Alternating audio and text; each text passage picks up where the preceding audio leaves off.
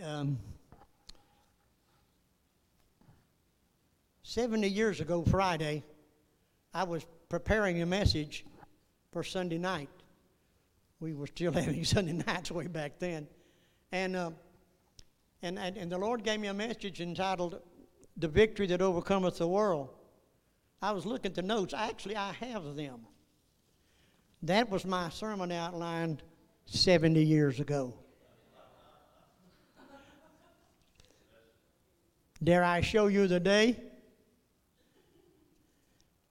But anyway, I was preparing that message on a Friday and then was going to deliver it on a Sunday night, and I indeed did. And the Lord answered a prayer for me that day, that evening, for Sunday evening at least, little small church. But I tell you what I'm going to do. I'm going to have to walk off of here a minute. I'm going on this side where we've got something to walk with, because I've got some pictures to show you, and I want to be sure I'm talking about the right one. Okay, Pastor, let's see what we got. That was the way I looked.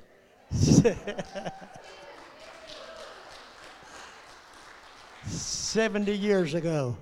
In fact, that was my graduation picture from Trinity University in San Antonio, Texas. Huh? Stand under it? Well, I got some more, may look better. Anyway, that's the way that I would have looked, most of the time, 70 years ago, dressed up. I was a little bit thinner and had a whole lot of black hair. Okay, Pastor. Okay, Church of God International Preparatory Institute. I picked this out to show this morning because this first building has a basement, unusual for San Antonio.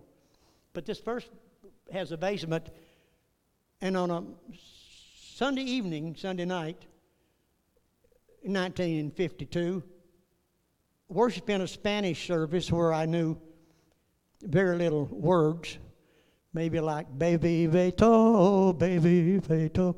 I think that's right, for He set me free. Anyway, the Lord called me to preach while in a Spanish service in that building. I lived about 3 doors down on the same street. And incidentally, just briefly about that, for a number of years in San Antonio, we had a school by this terminology for religious leaders and preachers of different kinds from Latin America, all of Latin America. Vesey Hargrave was the superintendent, and one of my brothers was assistant to the superintendent, and I was living with he and his wife and kids in San Antonio, about the third house down. And one side was the building was the Bridges clan, and on the other side of the building it was divided. It's a duplex type, but anyway, on the other side was the Hargrave family. And so I've been acquainted with that family, well, even long before that. But their oldest boy and I were about the same age. I got married in 53. I think he got married in 53. And both of our wives have now died. There is a possibility I might see his wife or widow, I guess you call now. I'm not sure about that. But Vesey's, all of his kids are now gone. Since now he's got a boy in Dallas. I'm sorry. But anyway, in this building is where the Lord called me to preach. Okay, Pastor. Now that building in the center is a small church at the time I was there. And it's bigger than what it looks in that picture. It's a resident now. Out front, we didn't have all that stuff in it. It was just street. And when you walked in the front of the building, that door is right in the middle of the church, and you walked in, there's no vestibule. You walked in and sat down or stood up, whichever you wanted to do. And but that's where I preached my first sermon. In the back of it was where the minister lived, and it's a total house now, I understand. And in 2 weeks, I'll be there. 2 weeks from tomorrow, I'll be in San Antonio, and the local pastor of the church that was here, that's now moved somewhere else, is going to drive me by this location, okay? Now, we're going to move a long ways ahead of time in my ministry. That was the Seoul Institute or Bible Theological Seminary for the Church of God in Seoul, Korea. And in 1992 and in 1994, I was privileged to teach in that seminary for 2 weeks each time, 3 hours each night, which gave the whole term each time, and taught twice over there under the title of Pastoral Counseling. How you like that? Incidentally, I've got a long years on you. I pastored and did counseling and then kid counseling for the General Church in the state of Ohio, total about 23 years, so hang in. She's a great counselor. Okay, now anyway, that's where I taught. It's no longer there. The buildings may be, but the seminary is not. Okay, and one more. Now I'm in North Korea. Anybody be happy to be in North Korea? But I was in North Korea when that picture was taken. Same time I was teaching there, and I stayed at a servicemen center for military people in the Church of God, military chaplains and regular Army or Air Force or whatever. And we lived, it's right next door to a big 8th Army in Korea, and so I got to eat meals in there, meals of American food. And we either ate on base with the soldiers or in the officers' quarters, and we got to eat both. But while we were there, I called USO and I called U.S. Army, and I said, is there any chance that we could go up to the DMZ? I would love to see it. And they said, no, it's full. But what if you'll come down and be here?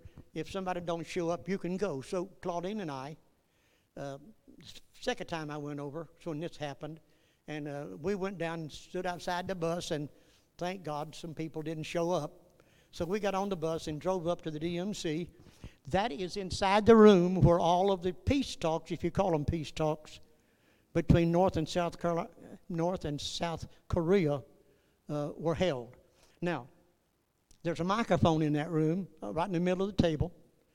When you walk in that room, you can only walk around the table. You can't say anything. You can't touch the table. Everything is sound.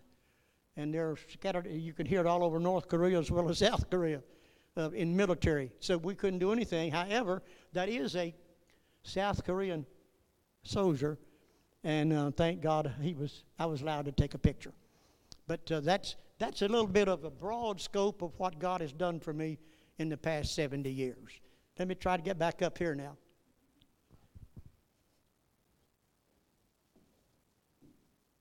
And thank you, Pastor, for giving me that little extra time this morning that I might show you a little bit about what happened to me over the years.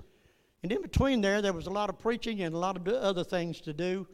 And I'm so grateful that I was able to do that. Now, thank you for being with me today. Some of you have not seen in a while, and I'm so glad you're here to worship with me today. Some family. Talked to another family member this morning that plans to watch this program, and might be now, I'm not sure. And another son told me yesterday, or a son told me yesterday, to be sure that I sent him the information to watch the program after today, and also to remember him in prayer. And I want to mention that because he fell a few weeks ago and hurt a vertebrae in his back, and he can barely get out of bed. So then he asked for prayer, and so I would do that this morning from this pulpit. But it's so good to have all of you. Some of you I haven't seen in a while, and I'm just so glad you're here. Now, this message this morning is a twofold message, and I've got 35 minutes, according to the clock up there, to do two things. One, I'm going to do a little bit of history of me, besides what you just saw, and most of it you didn't see. And then I've got a message this morning that I want to leave with you of what I think we ought to be doing in the next years ahead of us for heritage, that our heritage would be able to be carried on for God and the church. And so it's so good to be able to do that. I've got most of it written down. How much I'll follow, I don't know. I tell people I was born in Northeast Texas, and if you didn't stay close to, if I don't stay close to my notes, I'd be like rabbits, just running every direction. And if you ever watched a rabbit hop around, you know what they do. They'll hop one direction and stop and just on like top of a dime and go another direction. And particular jackrabbits, which I'm acquainted with, because there were many of those around where I lived. I never was very good at hunting them. They were too fast for my gun, which means I never could shoot at them. They jumped around so much. But today I'm going to talk about my view of the Church of God heritage, and then a little bit of a sermon about what I think we ought to do for the future. From my memory, probably began at about age 6, when I was a little small child from my age, wiggling around the front of the church and up and down the aisle and under the church and back out from under the church. And my mother grabbed me and stood me out to the edge of the bench and turned me round and round and round and sat me down. That's the first memory I have of church. But it's a long-standing memory because she never had to do that again. But during the 9 months my mother carried me, they went to church from 2 to 4 times a week. All my family went to church. That was one thing we never missed. We never missed church. We went to services at some time. Revival services would go from 2 to 6 and 8 weeks. Now we do good if we have a Sunday morning service. A lot of change in the last years. But then on March 30th, 1931, I was born. And within that week, before I was a week old, I was already back in church. This time as a little small child. All my family was there. Mother, Dad, 3 brothers, 3 sisters, and 1 sister living too far away to be there. My local church in Texas is located in Northeast Texas. We're about 15 miles maybe from Oklahoma. I think it's the 3rd oldest church of God in the state of Texas. When I grew up, it was a church that had a tabernacle-style building. We had dust or sawdust or just dirt as a flooring. We had slant beaches, and many of you probably from some of these southern states will remember those pretty well. We had an old pot-bellied stove down front that heated the building. And I tell you that because one of the things that I'm going to mention this morning happened around that big stove. In those days, people would sing. I mean, they would sing their heart out. There wouldn't be 2 or 3 songs. They just sang until they got ready to have a sermon and quit. I must tell you, I grew up on 4/4 singing. You know what that is? Anybody know what 4/4 is? Well, they just sang most of this morning with 4/4 time. And we had 3 or 4 verses to every song, and we sang every one of them. Nearly every time we would just sing through a song, but I had a brother that taught music. By the time I came along, he had quit, and well, he's actually working in some more states in the southeast part of the United States. And so I never learned to read music, but always sung. Anyway, I remember people shouting in those days. Many times they'd walk or run up and down the middle of the aisles and around and speak in tongues and interpretation and you name it. The ladies all had long hair. That's a little bit of a change from now, isn't it? And they'd shout so hard sometimes they'll just throw bobby pins everywhere. Those are days that were long, long gone, but that was part of my heritage. But that stove had pipes that went up through the ceiling, and I've seen those stove pipes red hot from the fire that was in it. And people, while they were under the Spirit of the Lord, why they did it, I have no answer, but I've seen it more than once. They'd grab that stove pipe, it's red hot, with their hands while they were dancing in the Spirit and never be burned. We know the Lord has to do some different things today because we don't have any pot-bellied stoves, I don't think. Maybe some somewhere. But God has to use us differently today than that for people to realize that the Holy Spirit works through our lives. That that's not the last time I saw the Lord work. A few years ago, I was in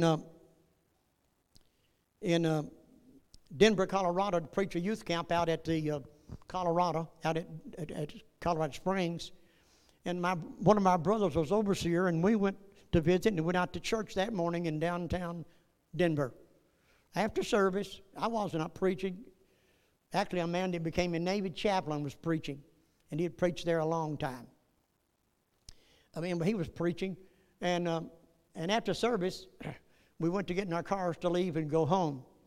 Well, no parking, no parking lot. The only parking was on the street or between the church and the house, parsonage.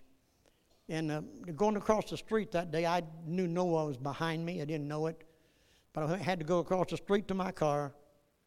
And unbeknownst to me, my 5-year-old son at the time was walking behind me. But about the time I got to my car to open the door, a car hit him in the middle of the street and knocked him about 30 feet or more down the street, and he landed upon the front tire of another car. I immediately ran to him, knelt down and began to pray. But while I began to pray in tongues. Very unique thing happened there, church. The man that struck him came and knelt down beside me and tried to talk to me because I was speaking in his Indian language. Reminds me of the day of Pentecost when 16 or 18 different nationalities below the upper room heard the people upstairs speaking in tongues in their languages. And that's the way it is supposed to be. That's why there needs to be an interpretation. But that's a part of our early church and my early church. Then I'll switch a little bit to the Church of God. Church of God began in 1886. That's the church that we represent here today. It began in the hearts of two men by the name of Richard Sperling Sr. and John Clemens in 1984. And by 1986, after spending hours and hours in prayer, they started meeting together in a building that's represented inside your bulletin today. On the inside, you'll see what's called a grist mill. And they had service inside of that. The first services was in that little grist mill. And initially, 8 people showed up. And then 2 or 3 days later, or 2 or 3 weeks later, a second person showed up, another person, pardon me, and that was the first preacher's son, and their names was R.G. Sperling Sr. and Jr. and John Clemens. The church continued to grow, but very, very slow for the few years. But 10 years later, in 1896, a revival began to break out in North Carolina and South Carolina, and the confluence right there together, not very many miles out of Cleveland, Tennessee today. And they had to find a larger place to worship, so they chose the Shira Schoolhouse building. And they worshiped there for some period of time, but it wasn't very long until the Holy Ghost began to visit that congregation. They were Baptist and Methodist, and they began to speak in tongues and interpretation, and it scared the school people who owned the building, so they told them they had to move. They moved into the home of W.F. Bryant, and I'll mention that name again in a few moments. But they moved into his home and had church there for about, 2 or 3 years, not very long. And then a man by the name of Murphy became the pastor, and he pastored until 2006 when they had their first General Assembly in Cleveland, Tennessee. They had it in his home. The church was now called the Holiness Church of Camp Creek because that's where that grist mill was. In 1886, by 1996, church wasn't very big, but the Holy Ghost began to pour out and the church began to grow. So that then the first assembly in 2006 was held in the home of J.C. Murphy. In the notes of people that of our church history says, and it was a bad snowstorm. Well, there wouldn't have been any churches to come together, but they did come together. Now, I've got a couple of notes I want to throw in here that shows how old I am. When we moved to Cleveland, Tennessee in 1955, and I was state secretary treasurer for the Churches of God there for 5 years, my wife began to work at the Church of God Publishing House, and she was a proofreader. Well, her boss, manager, whatever, as she worked there that day, or those 5 years, was J.C. Murphy's grandson. That's putting me back a long time ago, wasn't it? And another bit of trivia, when I went to Lee College out of high school in 1948, moved from my home in northeast Texas to Cleveland, Tennessee, I worshiped at church with a lady by the name of Nettie Bryant, and she was the wife of that third pastor that pastored for quite a long while. So myself as a person, and Claudine had the opportunity of meeting people that were in those very, very first services of the Church of God. Now, also in the little side of the bulletin today, you will notice a couple more things I just want to mention right quick. One of them is that the man's picture and his wife was the second pastor. Actually, you could almost call him the first pastor. That's R.G. Sperling Jr. and his wife. But he did pastor a couple of years or so, and then Reverend Mr. Bryant, who was a very influential man, probably a rich man for that day, became the pastor of the church. In 1944, my dad was employed in Sevierville, Tennessee, helping build the dormitory for what we called back in those days BTS and college, Bible Training School and College. I heard that name last week because an offshoot of that, or at least an offshoot of it, was East Coast Bible College, where Brother Vandermeter had gone to school many years ago. But anyway, we moved to Sevierville, Tennessee in 1944, and I was a freshman in high school and went to old BTS as a freshman.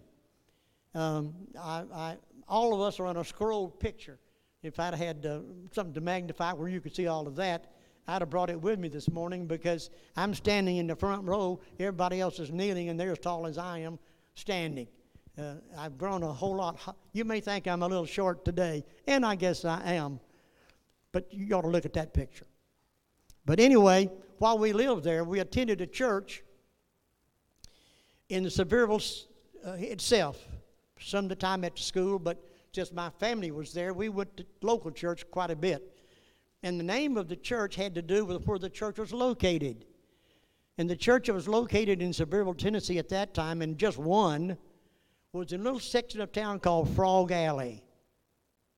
Isn't that amazing?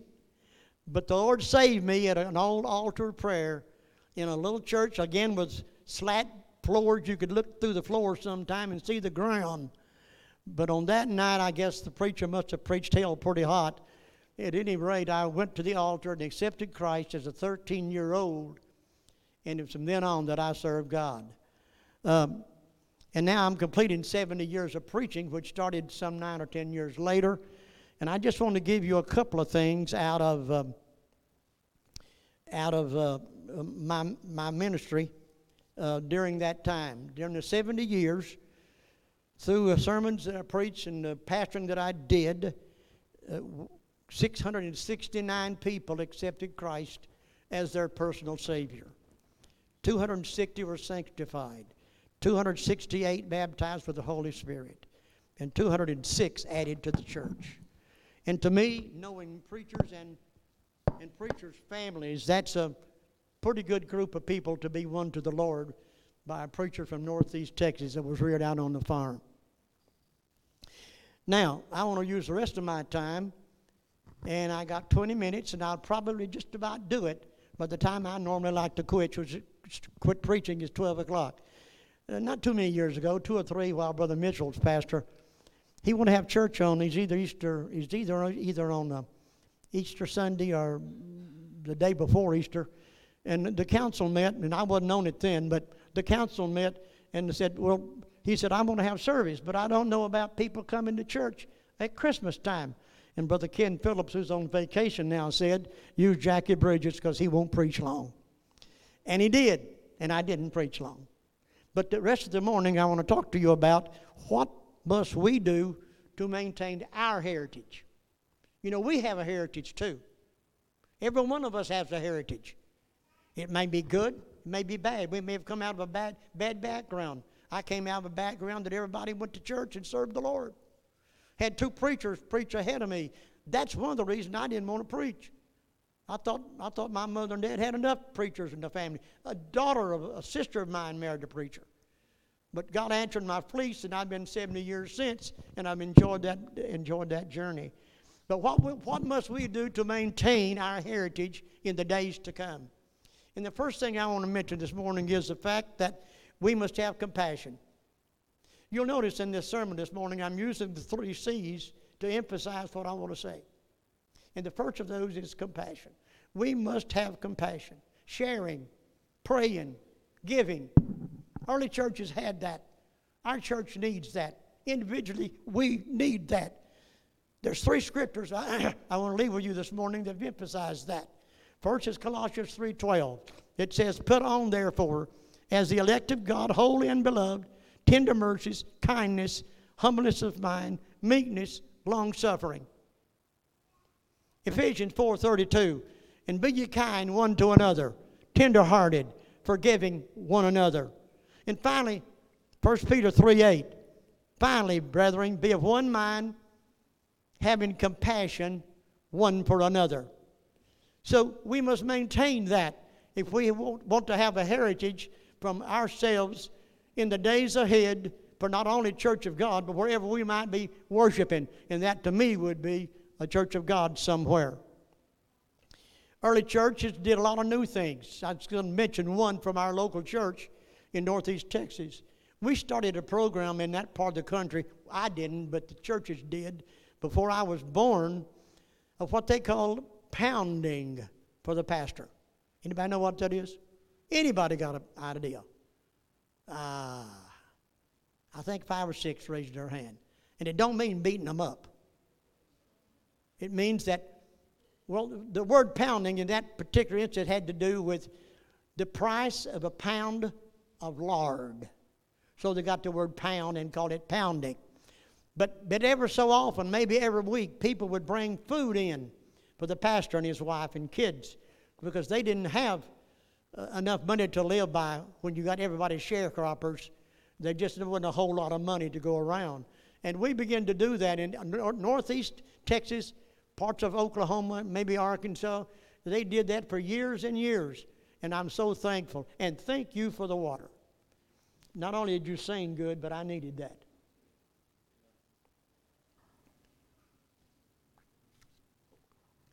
I probably ought to tell you a story. Back when I was a young preacher, I didn't think people would drink water while they preached. And I went to a service one time with Ray Hughes.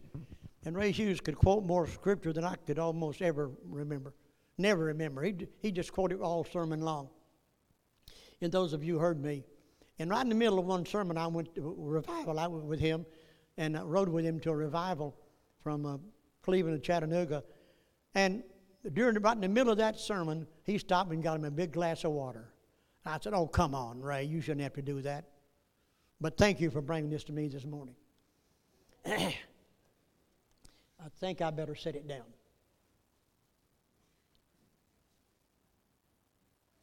But anyway, the churches started pounding, and they brought stuff to the pastor. I remember several times we reared on a farm. We had everything: chickens, hogs, cattle, squirrels, whatever. And I remember many times having my mother count out eggs. And every time we'd get to 10, she'd lay one aside. And after we got through counting whatever, we had a lot of chickens.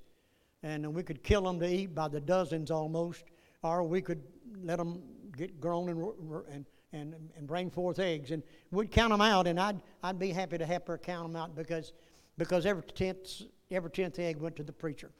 And we tried to do that for about everything we had. That's where I came up with the idea, finally, be all of one mind, having compassion one for another. Because people really need the Lord, and we need to be able to help them. The scriptural setting I want to use for that is in the 3rd chapter of Genesis. For the compassion of the Lord himself was shown. The Bible says that Adam and Eve sinned, And after they had realized that they were naked, they made themselves clothing of fig leaves. Don't know how much clothing they had of fig leaves, but for the Lord it wasn't enough. And so he came down in the cool of the day, and he began to look for them, and they were hid among some of the trees or shrubs of the Garden of Eden, and he had to call them out. And he said to them, where are you? They said, well, we were afraid, and we hid ourselves. Why were you afraid? Because, well, we knew you would not be happy with us wearing fig leaves. What have you done? Of course, he knew what they had done. They'd eaten of the forbidden fruit that God told them to leave alone. But in the 3rd chapter of the book of Genesis, the scripture records in verse 21, the Lord God made coats or tunics of skins and clothed them. Now that could be a little controversial statement, couldn't it? Where did he get the clothing? I mean, did he kill some animals? Or did he just make some more clothes out of the thin air by skins? My knowledge, he probably killed something. Not only did he make them clothes, he became a tailor. He made them to fit them. Boy, I tell you what, tailor-made clothes is the best you can get. I might be wearing, and I am, a suit I bought in 1944 in Seoul, Korea. It cost me $45 tailor-made. I would love to have some more. Suits now are $200 or $300, and it's kind of not good cloth then. But these were made out of good stuff, and I'm still wearing it today. You thought I'd gained weight, didn't you? But the Lord came down in the cool of the day, and he made tunics or coats for them to wear. That seems to me like that he was probably covering most of their body as they were there in the garden. Now, am I right? I'm not real sure. But anyway, that's the first point that I want to leave with you. The second point I want to leave with you this morning is we must also have concern for others. Jesus was a prime example of having concern for others. Over and over, you find scriptures where he is helping people. On the wayside, by the pool of Siloam, wherever he found them, by the Sea of Galilee, where he fed the hundreds. It's just unreal what the Lord did over and over and over. And all of us know some of that because we've been in church a long time. But one of the scriptures that came out to me as I was studying this, actually just yesterday, it was out of Luke chapter 18, where blind Bartimaeus was by the wayside begging. And people and shouting for Jesus to stop when he came by. And people said, don't do that. Just be quiet. But Bartimaeus would not be quiet because Bartimaeus knew that he had a need that only God could provide. That he had a need that only God could provide. Now, church, there's where we find ourselves with the Lord every day. Because no matter who we are or what our needs are, there's only one person who can meet every need of our life, and that's the Lord. And He is one that loves every one of us. And the blind Bartimaeus kept crying until the Lord went by. And when he got there, he asked him what he wanted, and he said, I would like to receive my sight. And the Lord healed him that day, and Bartimaeus was no longer blind, but he was a follower of Christ as they walked about the days thereafter. The scripture says, bear ye one another's burdens, and so fulfill the Christ. But there's another set of scriptures where he had a great concern, and it's a little bit different story. He found 10 lepers, and the Bible says he healed all 10 lepers. But after healing all 10 lepers, guess how many said thanks? One. Only one said, thank you, Lord. Only one. How thankful are we for everything He does for us? Every breath we breathe. Every time we speak a word. Every time we lay down to sleep and get a good night's rest. Every time those of us preach who stands before a congregation. Those who sing. Every time. It's because of Him that we're able to do that. Let me give you a little something just in my vocation, not vocation, devotion yesterday morning. It says, Christ came to serve. He let a woman in Samaria interrupt his rest. A woman in adultery interrupted his sermon. A woman with a disease interrupted his plans. And one with remorse interrupted his meal. You see, that's good for all the women, isn't it? But look, the Lord does the same thing for men too. For whatever our needs are, our God is sufficient, and He wants to meet all of our needs. And He's concerned this morning about you, and He's concerned about me. Paul wrote in Philippians 4:10, "But I rejoiced in the Lord greatly that now at the last your care of me hath flourished again, of which we are so mindful." Paul was writing to the church of Philippi and says, "Thank you for your gift of money. You helped me to extend my missionary journeys, and I want to thank you for doing that." And that's the way ministry is provided today. Our pastor provided through your tithing offering of this church. The bills are paid in this building because of your giving of your tithe and offering. And if we don't have those, I can tell you sometimes we run pretty short. Because I help Neil count the money about every Sunday. We need every one of you in this building today to be a faithful person all of your life. And Psalms 19:7 says, "He hath pity upon the poor, but he lendeth unto the Lord." Who lendeth unto the Lord? So, there's one verse of Scripture I do want to leave. It's out of Ecclesiastes 4:9. Says, "Two are better than one because they have a good reward for their labor," which means they work together. Not only does the Lord serve, but we also serve. We work together. But I'm so mindful of 10 lepers that He would heal, yet with only one would come and thank Him for it. There's been many people I know I've helped over 70 years. I've never heard from. Some I knew for years and years as pastors or worked with them. Last church I pastored in Akron, 10.5 years. And so I know kind of how they lived and how they got along and you name it. The Lord helped us there. We had a great 10 years. I wasn't particularly ready to go back into pastoring. I was working with Pathway Press out of Cleveland, Tennessee, and Claudine and I both liked our work, and we were ready to stay there until I retired another 10 or 11 years later. But God, for some reason, allowed all the bookstores to be closed, and I went back to pastoring. And one of them was right there in Akron. And I enjoyed my 10 years there, 10.5 years there. A third thing, and I've got 7 minutes, I think I'll get pretty close to it, folk, is that we must have a commitment. A commitment to what? To God. Well, it helps to work with one another, doesn't it? But we must have a commitment to God. It has to be a commitment to God. Not only a compassion, as I started with, and a concern, but we have to have a commitment to God to do what He wants us to do.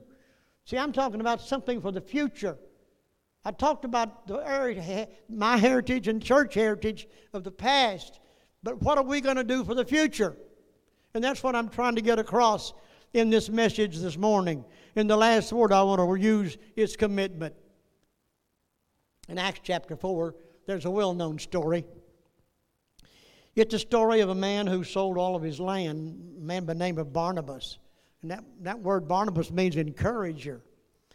Barnabas sold all of his land, and he gave all the money to the disciples to use as they traveled across the country. Well, Ananias and Sapphira thought they'd get in on the glory, so they also sold some land, and they went to the disciples and gave them some money. But one of the disciples discerned that this wasn't all the money they had received, and so they pointed out to them, and guess what happened to them?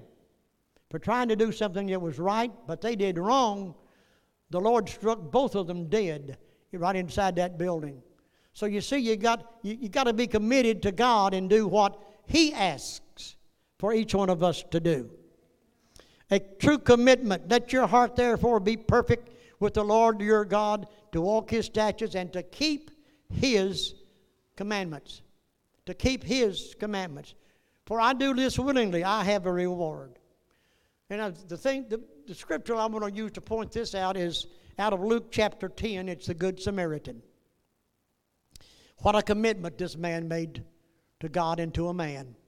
He found a man on the wayside, possibly dying without some help. And the Bible says the Good Samaritan, who normally would not help a Jew, did that day. He bound him up the best he could. He gave him wine on his sores. He did everything he could, took him to an inn or clinic, to our day, and told the people there, look, take care of him. And when I come back this way in a few days, if you've had to spend some money that you did not have, if you had to spend more than I gave you, then I'll repay you for all. If that isn't true commitment, I do not know it. Amen. He gave his all. Not just some, but he gave his all for that man he had never seen in his life. That is real, true commitment. And that's the story of what Christ does.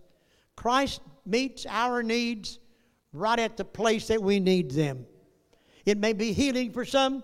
It may be financial for others. It may be social or something for others.